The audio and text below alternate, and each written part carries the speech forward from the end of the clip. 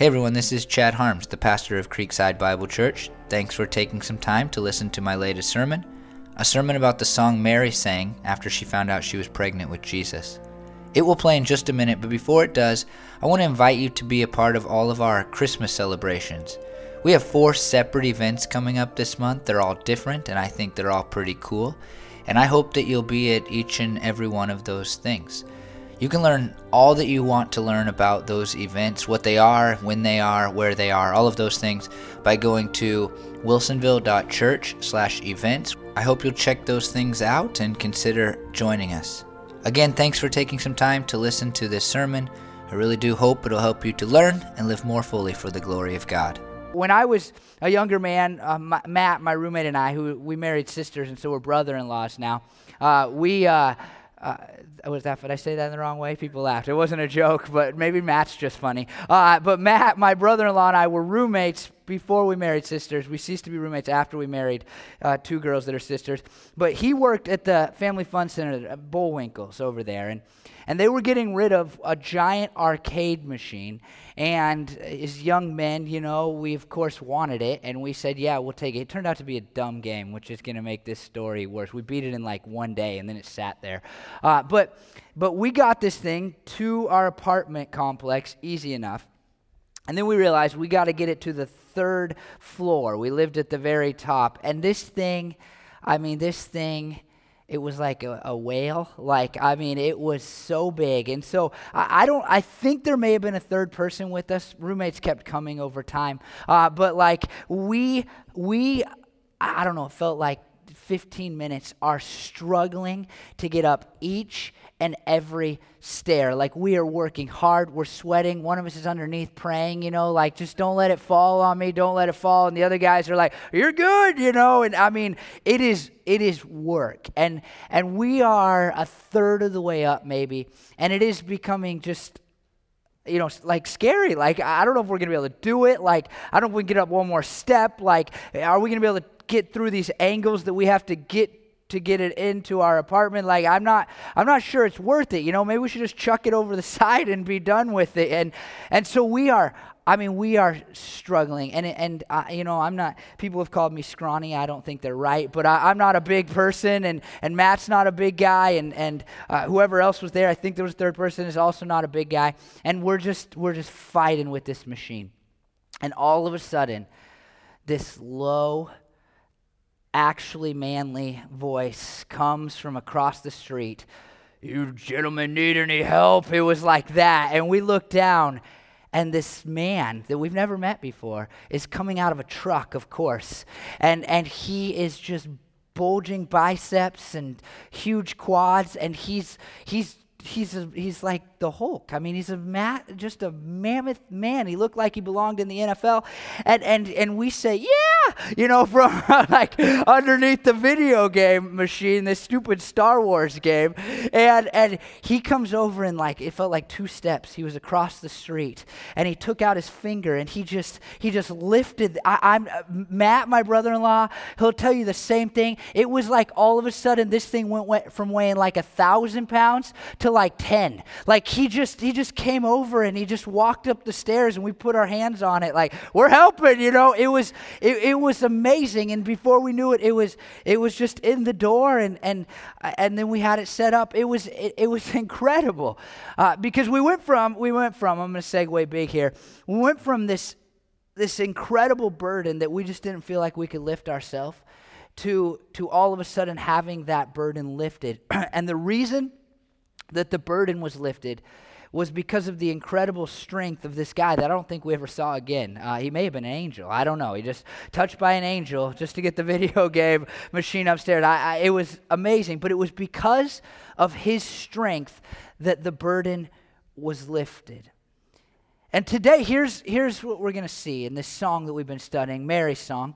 We've been looking at this song that Mary, the mother of Jesus, sang after she learned that she was pregnant with Jesus and went to visit her relatives, Zachariah and Elizabeth. She sees them, she talks to them just briefly, and then this song comes out of her mouth. And it's this song that it contains incredible theology and incredible truth that we've been for 2 weeks now learning from. And this morning we're going to see something new. And what I think we'll see is incredible. And this is it. It's that God's incredible strength is really what lifted the burden from us. Here's the reality that we all kind of know. The world for basically ever has lived under an incredible burden. We've lived under the curse of sin and death and evil, and we are unable, we've always been unable to lift that burden on our own. And what it's done for us is it is tainted, it has caused everything that we experience to be more difficult. As I thought about that idea this week, I don't know why, but I thought about, I don't like telling you this is embarrassing, but I used to get canker sores all the time, and thankfully I don't get them as much anymore. I think some diet changes, but I used to get canker sores all the time. And they're just horrible. It's just this horrible thing in your mouth. And you want me to see? No, I'm just kidding. It's just this horrible thing. And some of them are so bad that you can't actually do anything else without just feeling tense and in pain. And it's just a struggle. It's like you're trying to talk to your kids, but you're also just thinking about this incredible sore in your mouth. And you're trying to eat and you're having a good meal, but it is terrible, and you can't eat chips and salsa because it feels like there's literal fire in your mouth, It just taints everything that you're experiencing, even the good things. And the sin and the struggle and the death, the curse that the world has been under the burden of, it's like that. It's like even our best moments are not quite as good, right? Even as you go through the Christmas season, this holiday season with all of its Hallmark movies and all of its festivities and all of its fun, you still have these worries and these stresses and these struggles that you still have to deal with despite, the magic of the Christmas season or whatever. And when Jesus came into the world, he came to lift the burden. He came to lift the burden, to make it better. Now, look, let's just get it out there. There's still death, and there's still pain, and there's still suffering, and there's still stress. We still experience those things. But here's what we're going to see in our passage today. And here's one of the main things that the Christmas season should teach us. Jesus came in order that there could be relief available to all people for these canker sores that we all feel, this burden that we cannot lift on our own. This is the reality. This is what Mary is going to declare in her song. She sees it from the conception of her son. She's going to say this is what we need to understand this morning. Those who embrace the gift of Christmas can have their misery relieved, even if their problems aren't taken away. Let me say it this way. Jesus' birth is a great thing done by a mighty and holy God for the relief of his people. And that's exactly what Mary says this morning. I want to see how she says it, but before I do, I want to just say I had a complaint a couple weeks ago, 2 complaints, same complaint about my preaching, and here was it was a good complaint, and they were in the same family, so they must just think alike or whatever. But the complaint was, hey, we're talking about this song, but we haven't actually read the whole thing yet, and it's a pretty long song. That's why we're breaking it up over 4 weeks. And I said, that's a good complaint. I'll think about that. Don't come back to our church though. And no, I'm just kidding. I love these people. But I said I'll work it out. And here's what I've decided. We're at our candlelight service next week. We're gonna read the whole song together. We're gonna read it out loud together. And so make sure if you're just like, man, all these parts are not going together for me. Well, come to our candlelight service next week, and we'll do it corporately. We're going to say it all together. But with that in mind, or maybe with that out of mind, this is what Mary says. For the mighty one has done great things for me. The mighty one has done great things for me. I really like all the names that Mary uses for God in this song. She's looking at God, and it's like, one name for him is not going to do the job. She's called him Lord, which is a term of respect, a term that says, I give my life to you, really. And she's called him Savior, a term that recognizes that Jesus has come to save people from sin. Maybe she doesn't know it's from sin, but from all the things that she knows the world needs saved from. And now she switches gears and she refers to God as she thinks about the birth of her son, the conception of her son. She refers to God as the Mighty One. Now, if you're anything like me, Christmas and might or power or strength, they don't really go together very well. I mean, we think of Christmas as a time of meekness and even weakness, maybe, although we probably shouldn't. I mean, the very story that we celebrate as Christians, if you're a Christian, is a story of God coming to earth in the person of Jesus. But Jesus later is this incredible figure who does miracles and who heals the sick and raises the dead and he heals the blind and feeds people with not enough food and all of these crazy awesome things, walks on water, all of that stuff. But the Christmas story, when we celebrate Christmas, we think of him just laying there in a feeding trough, not able to do anything for anybody, including himself. He's totally, interestingly enough, at the will and whims of his mom when he is first born. And here is this woman who is going to raise this helpless little child at first. And she, in the midst of conceiving, he's just an embryo at this point, right? He's just an embryo at this point. And Mary turns her attention to God and says, the Mighty One. She recognizes that the coming of Jesus is the coming of God's strength in some ways. It's the coming of God's might. It's the coming of God's ability to lift the burden for us. And he didn't do it with a loud, booming voice from across the street, but he did it in the conception of the person that we call Jesus. Joel Green, who is the author of the New International Commentary on the New Testament, any book that long's got to be really smart, right? But it's a great commentary on the book of Luke.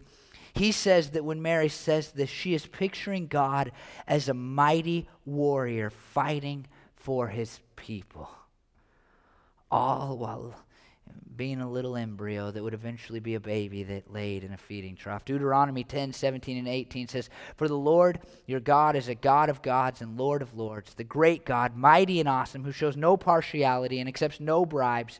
He defends the cause of the fatherless and the widow and loves the foreigner residing among you, giving them food and clothing." Other passages describe this might of God. Psalm 24:8, "Who is this King of glory? The Lord strong and mighty, the Lord mighty in battle." Zephaniah 3:17, "The Lord your God is with you, the mighty warrior who saves. He will take great delight in you. In his love he will no longer rebuke you, but will rejoice over you with singing." I just would pause and say, I don't think that we think of God like that enough today.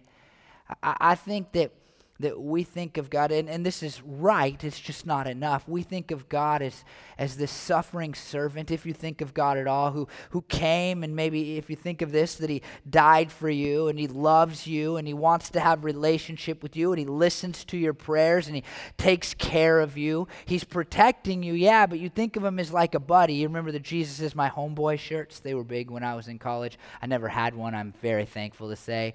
But it's this mentality that God is like our friend, and God is our friend, but that's not enough to see God as just our friend, because he is also our mighty king, our mighty warrior. He is the Mighty One. And if you don't see God in both of those ways, then you won't see God correctly. I say this a lot in my sermons, but I would guess that the way you view your Father really impacts which side of that you see God on. If you had a disciplinarian father who was not very nice to you, then you probably lean towards seeing God as a mighty one and forget that God is also a loving and good one that cares about you. And if you had a dad that maybe was a pushover, then you maybe see God as just the same, a God that kind of lets you do whatever you want and still wants to have a relationship with you. Or maybe you didn't have a dad around at all, and I would just say that maybe you view God that way too, as a distant and absent being that doesn't care. You should not see him that way. He's not like your dad in that regard. But we need to see both those first two sides. Our God is all loving and all powerful. That's a big theological idea, but it's an important theological idea. He is all loving and all powerful, and we must cling tightly to both of those. And Mary, as she considers her situation, being pregnant with the Son of God, remembers that it's a sign of his incredible might. But the question becomes, what is he coming to fight against? I mean, is this you? No. I think the answer is no. But what is Mary picturing when she says God is the mighty one? And in Joel Green's mind, and I don't think he's far off, I mean, it's a mighty warrior fighting for his people. What is he fighting against? Joel Green says this: it's the repeated opposition of men and women to God's purpose. The repeated opposition of men and women to God's purpose. He's really come to fight against what has been systematized to fight against the will of God. Like things like this, the oppression of people and pride and claims of power and evil wealth. These very systems that exist in our world that fight against God's will, his purpose in the world and in your life. Mary's living in the midst of an empire that stands in pretty staunch, strong opposition to the things, the ways, the will of God. The Roman Empire ruled and reigned over the Israelites, the Jewish people at that time, and they were pagan. They weren't godless, but they worshiped false gods, and they looked at the Jewish God as fake and even dangerous at times in the history of the Jewish-Roman interactions. Mary knows that her people, the Jewish people, have been oppressed by different nations for a long, long time. They've been kind of passed back and forth between these countries that were bigger and had more power than them, these empires that existed in history. And it had been a really long time since the Israelites, the Jewish people, were on top and were the biggest empire.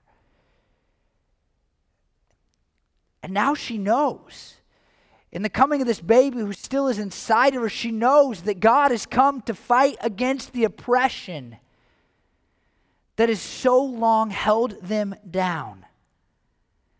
I know that we all have burdens and we all experience things that we know ought not be. Things that I think we can look at God and say, I know you don't want this for me. I talked about worry just a few weeks ago, and man, we all struggle with worry. Everybody here raised their hand and said they struggle with worry. All those things that you worry about, so many of them are just standing in opposition to what God would have in your life. I don't know if it's your love of money or, a self-inflated view of you or whatever it might be, but so many things can stand in opposition to God in this world. All the things that we worry about, most of the things we worry about are not godly things inherently. We think about the wars and the anger that exists all around us, and we just look at our world, and our world seems to want to fight against us doing what God wants us to do, right, in some ways? I mean, you just have to turn on the TV, and the TV tells me to do so many things that I know I shouldn't do.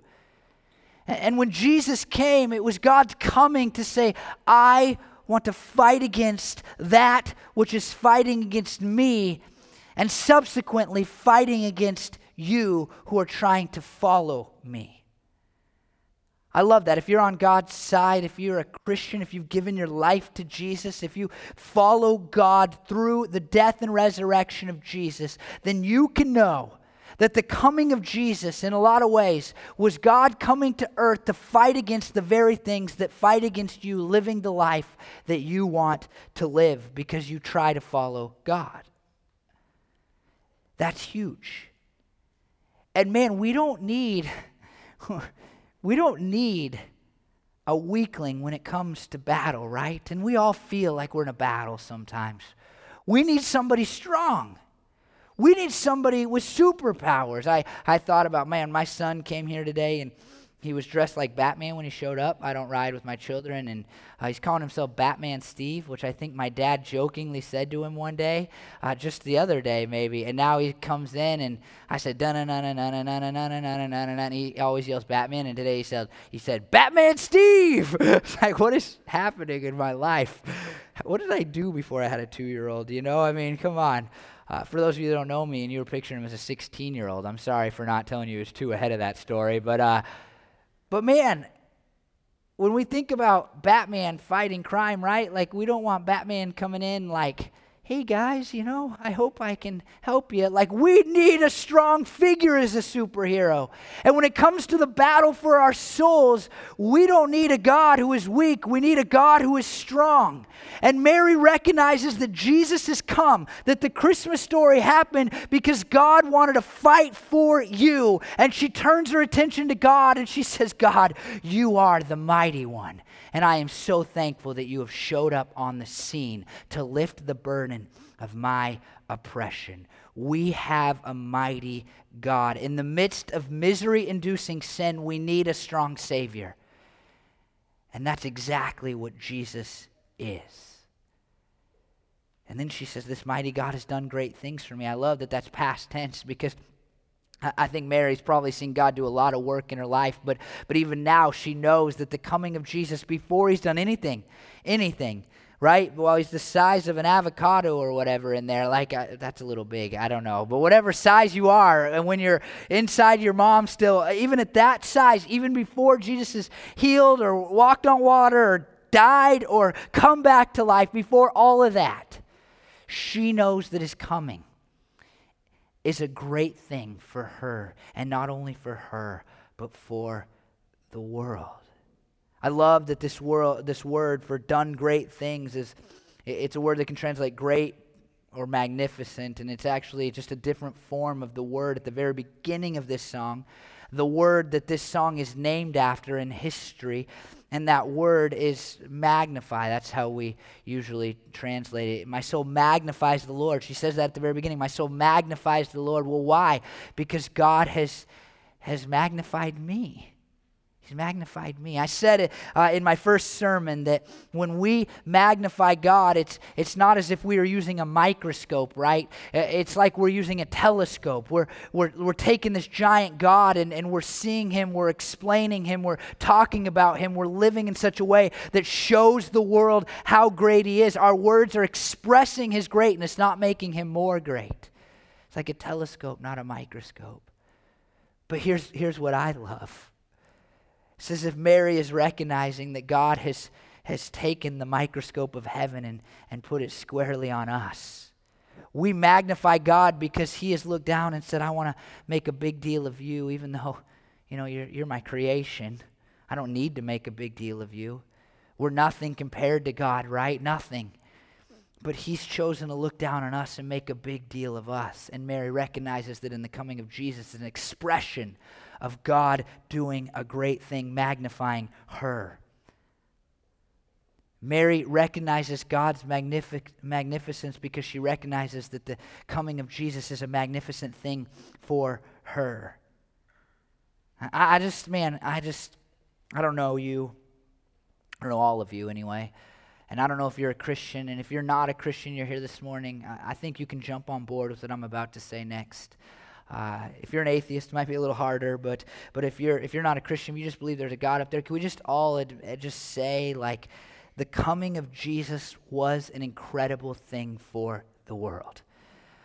Now, look, I know if you're skeptical or whatever, you're going to immediately just jump to some of the heinous crimes of Christianity and history. But if we could just say, okay, those are bad. Some of the things Christians have done are bad. In the name of Jesus even are bad. But if you just look at the world around you and you see the difference that the coming of this baby made, it's absolutely incredible. There's a reason, I say this often, there's a reason that almost every hospital you can name is named after a Christian or after something that is Christian. It's because people start hospitals because they want to be like the great physician Jesus who walked around healing people. I mean, we should recognize that so much of modern medicine exists because Christians said, I want to be like Jesus and help the world. When we are alleviated of our suffering in a very physical way, it's often because of incredible scientists and doctors who loved Jesus and wanted to live like Jesus. Most of what you consider modern ethics, right? Most of how we gauge right and wrong is because of Jesus, though. Before Jesus, right and wrong was vastly different. Let me just give you a couple of examples that I think we'll all agree on. Before the coming of Jesus, there was no idea in anybody's mind that all people had the same value and worth inherently. There were haves and have-nots. And America's value system that says all people are worthy, all people have dignity, that is based on the coming of Jesus. And I think we can all agree that that is a great thing for this world. I think about women, and man, Christians can get a bad rap for not liking women or something. It's weird to me because before Jesus, women were just totally, across the board, in every culture, seen as less than men. And Jesus shows up on the scenes and moves the place of women forward. And then this guy named Paul, who loved Jesus and served him with his entire life, moved the place of women forward to the point where we're at today, that we look at men and women and we say they have equal value and worth. Man, I think that the coming of Jesus did some incredible things for the world. It is a great thing for all people, even people who have not embraced Jesus, but it's far better for those who have. The idea of human rights being available to all people, man, it is inherently a Christian belief. Now look, I know that some of these things I've just said, it's funny because now people try to use them to tear down Christianity, right? Like I think of science. I mean, most of what we think of as modern science is built upon the backs of Christians. But so many of these things are now used to tear down Christianity. But we should do our best to recognize that they're all Christian ideas. And if people want to say, well, whatever they say, I don't know, they don't allow women to preach or whatever it might be. And so how dare them not like women? Well, the fact that you think we should allow women to preach or to do a lot of things that men do is built upon the backs of Jesus. It's on the back of Jesus. But even more than all of these things, we're going to see what God has done in verse 50. But first, she declares, holy is his name. God's holiness is all that makes him uniquely better than us, that he is all loving and all powerful and all knowing. This is what makes God's holiness. John Piper, when he talks about God's holiness, it's incredible. He says, God's holiness is his infinite value, is the absolutely unique, morally perfect, permanent person that he is, and who by grace made himself accessible. His infinite value is the absolutely unique, morally perfect, permanent person that he is. I love that. Psalm 111:9 says he provided redemption for his people. He ordained his covenant forever. Holy and awesome is his name. This thing happens in the Bible. The writers of the Bible, they look at God and they say, wow, you are holy. And then they look at the work that God does in their lives and they say, wow, what an expression of your holiness that you would care about me.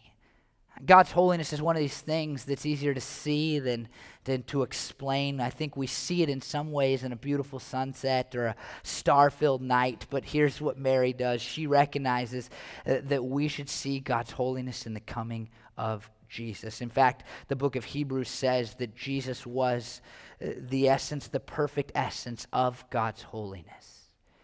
And here's what Mary is describing before I turn to verse 50, which I absolutely love. Jesus' birth is a great thing done by a mighty and holy God for the relief of his people. Here's what verse 50 says. This is the next thing out of her mouth. And the last thing I'll talk about today is mercy extends to those who fear him. His mercy extends to those who fear him. Now, some people connect this word mercy to this idea that was in the Old Testament of hesed. And Man, if you've been around a long time, you've heard me talk about this word hesed. It's a word in the Old Testament, the writings in the Bible before the coming of Jesus, that refers to loving kindness and mercy and grace. Like so many of the good words about God's relationship to people in the Old Testament are this single word that gets translated in a variety of ways. But really what it always refers to, or almost always refers to, is God's covenant love for his people. By that I mean it's love that isn't based on anything people had done. It's love that is based on God looking at people and saying, I want to have a relationship with you. And he entered into a relationship with people. And even when they sinned and they didn't do the things they were supposed to do, he continued to have a relationship with them. He continued, in other words, to be merciful to them. Read Psalm 103 sometime. It paints a beautiful picture of this word hesed. It's awesome. But today we need to see that the coming of Jesus was in some ways the coming of hesed. It is God saying, I'm not done with my people yet. But even the simple definition of the Greek word that translates into mercy is awesome. It's a feeling of sympathy with misery, active compassion, the desire of relieving the miserable. That last part, pay attention to this. The desire of relieving the miserable. Mercy is a really important part of the Christmas story. Luke chapter 1, maybe you read that during the Christmas season. I read that with my family every year, and you can read the word mercy in verse 54 and 72 and 78. The coming of Jesus is the coming of mercy. It is the coming of God's active effort to relieve you from your misery. And Mary says that it's available for all who will fear him. Now, fear is another word, right? I mean, just like Christmas fear, that doesn't really go together. But I think Mary recognizes something in her song that really doesn't become super clear in the Gospel of Luke, who's writing this story for us under the power of God. It doesn't become clear until later, and here's what it is. Fear drives us to receive mercy. I remember this time in college when I didn't understand the syllabus, and I thought that the guy had messed up the syllabus and I had done something wrong, and anyway, my grade wasn't as good as I wanted my grade to be. That was back, when I was a freshman and still cared about how good my grades were, but it wasn't as good as I wanted it to be, and so I went. I actually, this was not a good move, just so you know how terrible I can be. I went to the department head. I talked to my professor once, and he kind of just dismissed me as being wrong. And then I went to the department head, and I talked to him and told him the story. I wasn't messing around. And so then he said, well, you got to go talk to this guy again. And I said, oh, good night. And ask for forgiveness or whatever, Tell him you misunderstood it. So I'm going to the door. I have this meeting, and I'm so scared, right? I'm so scared about this conversation. And here's the reality. I think this is what Mary's getting at. If I didn't recognize his power to give me the good grade or the bad grade, then I wouldn't have approached him asking for his mercy. And that's the truth with God. If you don't recognize your need for mercy, if you don't recognize the canker sores in your life, if you don't recognize the sin in your life, if you don't recognize your need for God to actively relieve the struggle, the suffering, the pain, the hurt, the sin that you have in your life, then you're never going to approach him. By the way, I went into the professor's office, just so you know how it ends, and he said, shut the door behind you. I said, oh no. He's going to kill me. It doesn't seem right for a Bible teacher. But I went in and I shut the door. And the first thing he said was, after I heard you talk to my boss, I decided to change your grade. And then he went on a whole spiel. I don't know if he said I did the wrong thing because I stopped listening when I heard that my grade was changed. But that's how that went. And here's the reality. If you'll approach God, and you'll say, I have a need for mercy. You'll recognize that he is the one with the strength and the might. He is the Holy One that can give you the relief you need. Then God will provide it for you. This is what we believe as Christians. That little baby, Jesus, he grows up. He lives perfectly his entire life. At the end of that perfect life, he dies on a cross, the worst death the world has ever known. Not because it was more physically excruciating, difficult than other deaths. Lots of people were crucified at the time of Jesus. But it was the worst because when he hung on that cross,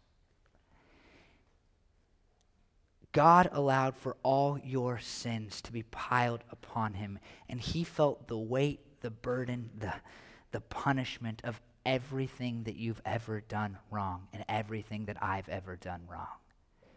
He literally paid the price of hell while he hung on that cross. He was put into a grave, and maybe you know this story. A few days later, he came back to life. It's what we celebrate at Easter. After a while, he ascended into heaven. He sits at the right hand of the Father. And God now looks down at us, and he calls us to accept this incredible gift of salvation, a gift that will lift the burden. It won't take away all your problems, but it will bring relief for all of those things that weigh you down and cause you to struggle.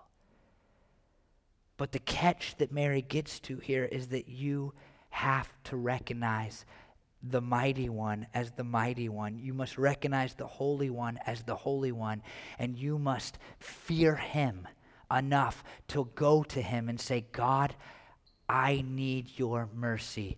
I need your forgiveness for my sin. I need your hope of heaven. I need your peace. I need your joy. I need it. And so I'm coming to you to ask for it through what you did on the cross. I mean, think about how the burden is relieved. I mean, for one, you get forgiveness for your sins. You get to go to heaven. That's the big part, right? But there's these other things that are promised in Scripture that can happen for those of us who choose by fearing God to enter into a relationship with God. Philippians 4:7, and the peace of God, which transcends all understanding, will guard your hearts and your minds in Christ Jesus. Do you know what I pray for people who are in terrible situations that I know there's no hope for? Like it's going to be bad and they're in the bad and it sucks and there's no way out of it. I always just pray, God, give them peace that transcends all understanding. Just give them peace that goes beyond this thing that they're experiencing. Because the thing they're experiencing is terrible. But God, give them peace that transcends that. Romans 8:28 has this promise. And we know that in all things God works for the good of those who love him. Man, I mean, the burden is lifted not because all of our problems go away, but because we know that if we've given our lives to Jesus and accepted his mercy, that everything we deal with, everything we face, no matter how bad it is, God is going to work it for our good. Man, I've clung to that promise so many times, and God has never let me down. I can look back at, this is crazy, I know you're going to think I'm crazy, but I can look back at every bad thing I've ever gone through and see how God worked it for my good. He didn't do it to me. He allowed me to go through it. I mean, this world can be terrible, right? He allowed me to go through it. I don't know why, but no matter what, I know that he worked it for my good. 1 Peter 1:6, in all of this you greatly rejoice, though now for a little while you may have had to suffer grief and all kinds of trials. Peter says you can have joy despite the struggle. He's writing to a group of people who are going to be persecuted for their faith. I mean, they're actually going to hurt worse because of their relationship with Jesus, because they've accepted his mercy. And he says, you can still rejoice. And then this incredible hope of heaven that all of us who are Christians have clung to at one time or another, I believe. Revelation 21:4, this is what it's going to be like in the end. He, Jesus, will wipe away every tear from their eyes. There will be no more death or mourning or crying or pain, for the old order of things has passed away. Eventually, we will not feel the burden at all. We have temporary relief and eternal relief. I just want you to know this today. Jesus' birth is a great thing done by a mighty and holy God for the relief of his people. And maybe this morning you need to embrace that. You need to come to him. You need to fear him. You need to give your life to him. I don't know. Do that. Maybe others of you have forgotten what an incredible thing this is, and you need to return to that today. Jesus' birth is a great thing done by a mighty and holy God for the relief of his people. Let me pray that we'll remember that. Lord Jesus, I hope I made much of you this morning. This is one of those passages, God, where I just pray as I'm praying now. I just want to make you look good, God, because you are good. You're holy, you're awesome, you're mighty, and you've chosen to magnify us to do great things for us. I pray that every person who's here this morning, those listen online, those who will listen online later, that God, just a little more from this sermon, they would understand how great you are and how great the gift of Christmas is, God. Lord, I pray for those who are suffering, who are really feeling the weight of the burden that is this sinful and fallen world. And I pray that they would find hope this morning and that you are fighting against that oppression and that struggle. You're fighting against that which fights against them.